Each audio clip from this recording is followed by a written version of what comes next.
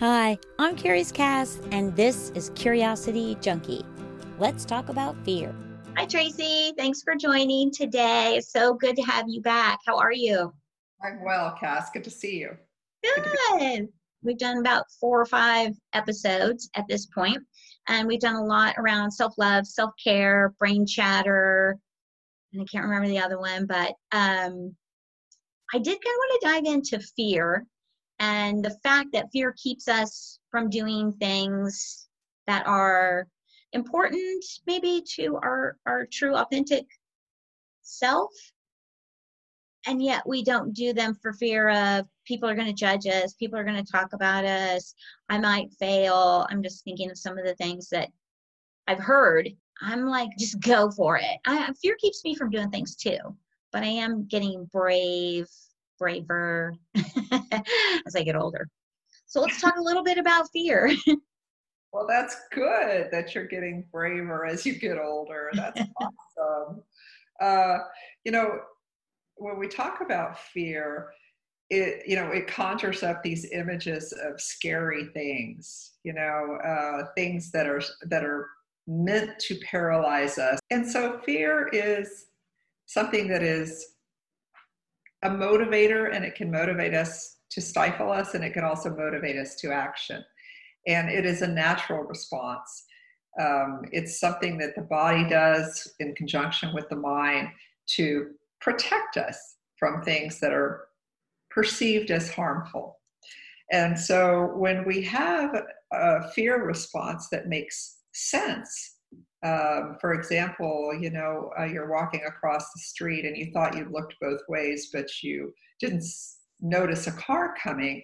That automatic fear response, that fight, flight, or flee, the adrenaline rush, it happens so quickly. And it's motivating us to take action to save our life. So it's a real good thing to have fear. It's not something that we want to get rid of or want to try to get rid of. But as you mentioned, we spoke about brain chatter. And when you're thinking of doing something that's got some perceived possible consequences, something risky, something, I want to jump out of a plane because it's something that I want to do, or I want to change jobs because it's something I want to do. But all of the brain chatter behind that is, it's this overthinking that stops us from taking those actions. And in a way, if you think about it, the brain is looking back. It's a record of the past. So it's looking back to find evidence where this might not be such a good idea, because as we know, it errs on the side of caution and protection for us. So as this is occurring, we're becoming aware of this brain chatter, this thoughts, and we actually buy into it because, of course, we don't want to let something slip by that could prevent us from losing our shirts or losing our life or losing our reputation. So it's important to pay attention to some of those things that the brain brings up. On the other hand, we can get bogged down. We can get in a trance, as they say, just having these thoughts come over and over and over, and without really taking charge ourselves. When the brain, it's an organ. So when the brain is thinking and creating thought, it doesn't mean that every single thought that it creates is something that we should pay attention to as rational, logical, important things, because the brain thinks, I can't even remember the number, but it's an inordinate amount of thoughts that we have in a minute or a second, and God, I can't even imagine in a day. And so if we were going to pay attention to all of those thoughts, we would never get anything done. So our focus has to be, let me see which ones of these thoughts are important for me to consider in the circumstance. And so we can pick and choose. But that requires us to be observers of our thoughts and not participants in it. Does that make sense? Yes. Yes. And Okay. that's hard because we're so used to it constantly running and And so telling us. you're right. And a lot of people become identified with their thoughts and think that their thoughts are who they are. Mhm. And in fact, it takes some practice to step out of that and observe them, observe the thoughts. One of the ways I like to encourage people to do that is to imagine yourself in a tennis match or a basketball game. If you've ever played a sport, you know what it feels like to be in the sport, playing. Your everything's going on about you. You've got to position yourself. Where's the ball? Where are the players? And you're in it, and it really feels very. Your adrenaline is high. So I encourage people to take themselves out of the game and be an observer of the game instead.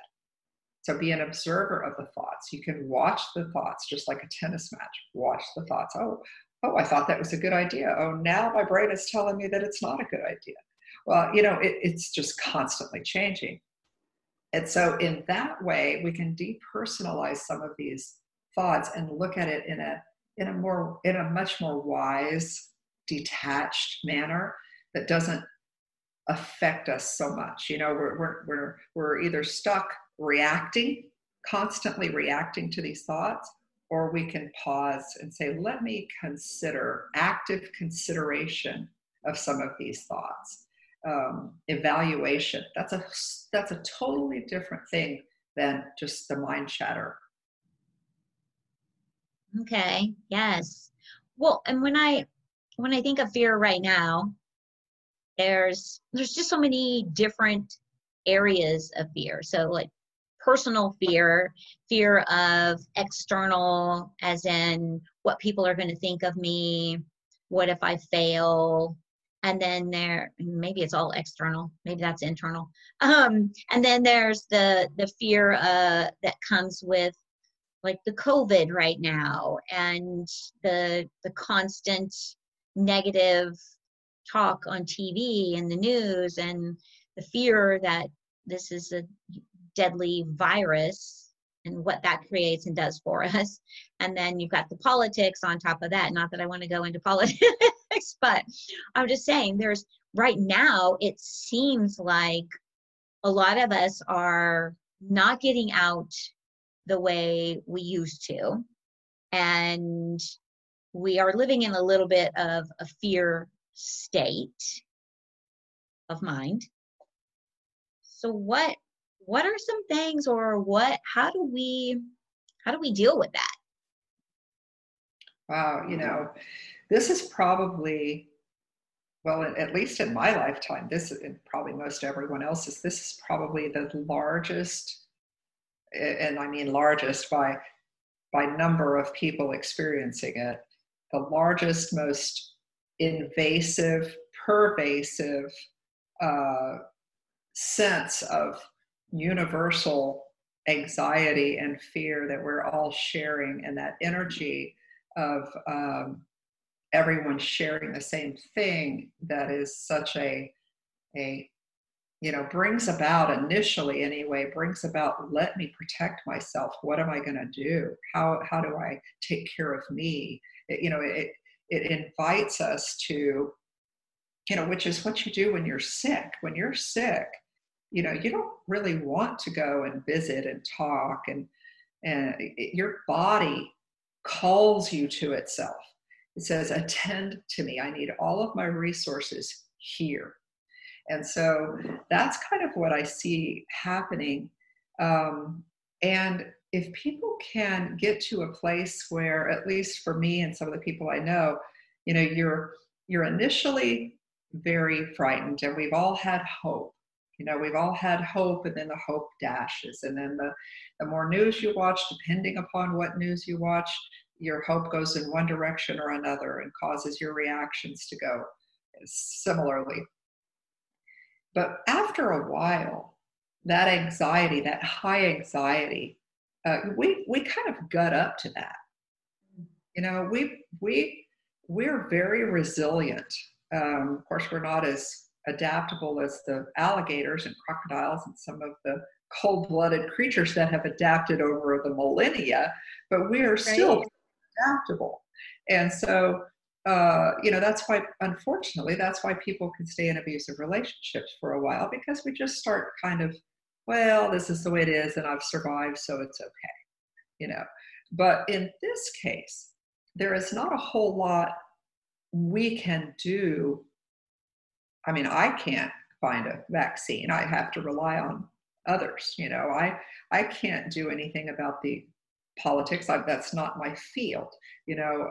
So I have to focus on what I can do, and internally and for the world, or for others.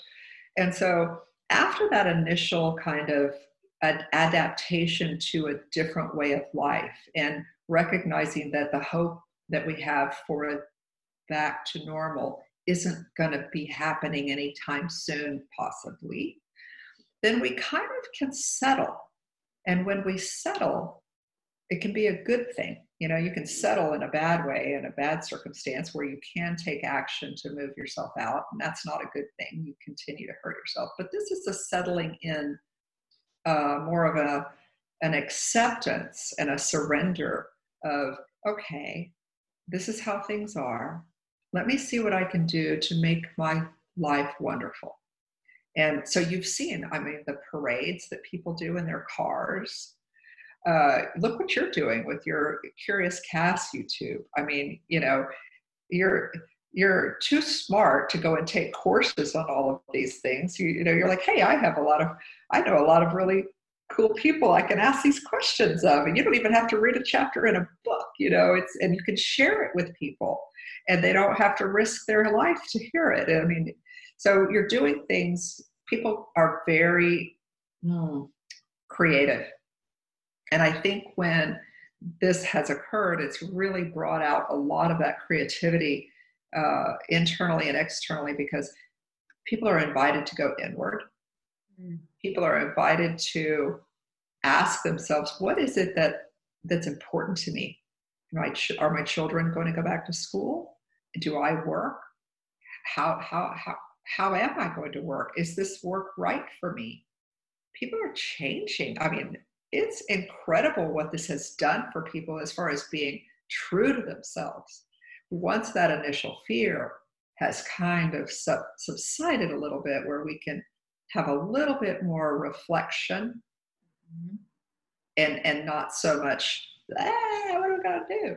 Yeah, I do think that's going to be really interesting, fascinating to see once we really can move about freely and everything is back open. Because I know I'm working, but there are a lot of people that are not able to work. And so they are taking that time to really, there's nothing else to do. So you're spending a lot of time with yourself, and maybe you're starting to self-reflect on, are you really happy? Do you really enjoy this job?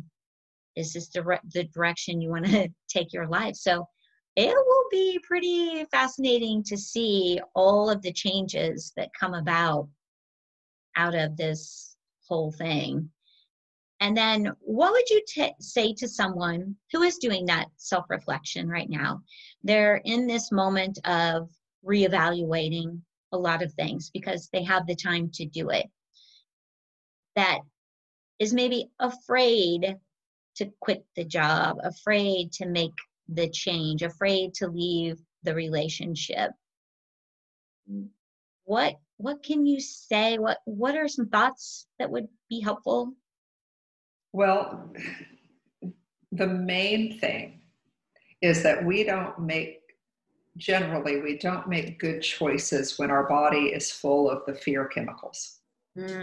Yes. And so I would say pause on anything that seems to be coming from a place of desperation, unless, of course, it's in order to get food or shelter or safety or one of the basic things. Because once and to go to resources, counselor, meditation teacher, somebody who can guide you through the process of getting to a habit of calming the self and having some self-regulating skills so that you can identify when you are making choices that they are not based on fear, but rather based on acceptance and moving forward.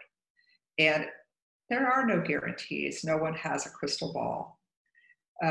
And to your point about what will others think, at this point, I think it's a really great time for people to look at some of their choices and not be encumbered by that idea, because we're not out and about like we used to be. I don't have to worry about that because it's just me. It's, nobody's going to come and save me.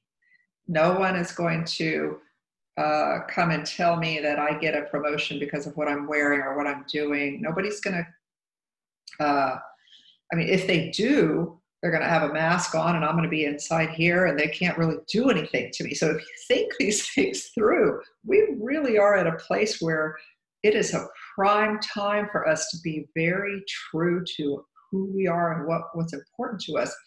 And if we depend upon others for that, that's being taken away from us. I've talked to a lot of people who have made decisions about the fall semester, at least for their children.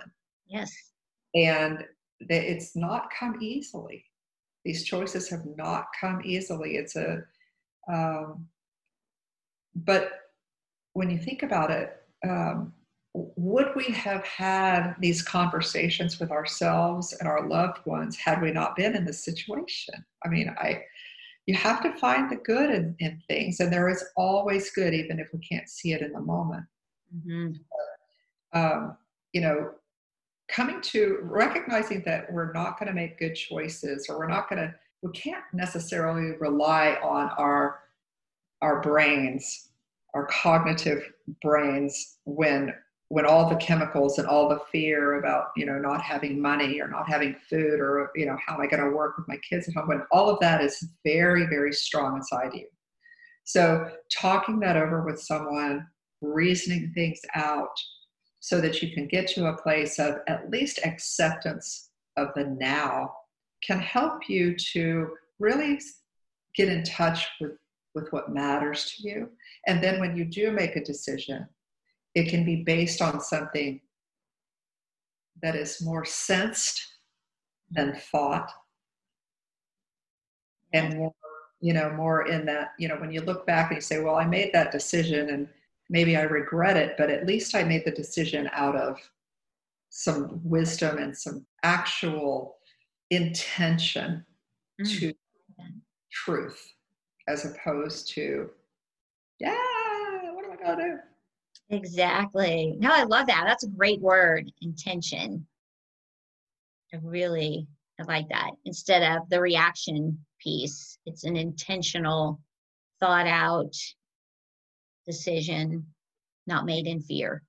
It's you either react or you can respond. And respond connotes a lot softer, you've taken it, and instead of like an ember landing on your hand and going, it's hot and I got to move it, you wouldn't do that with an ember. And this is most of the time not an ember that you need to react to so quickly. It's something that, here's something that has landed in my palm. What do I have as far as choices here?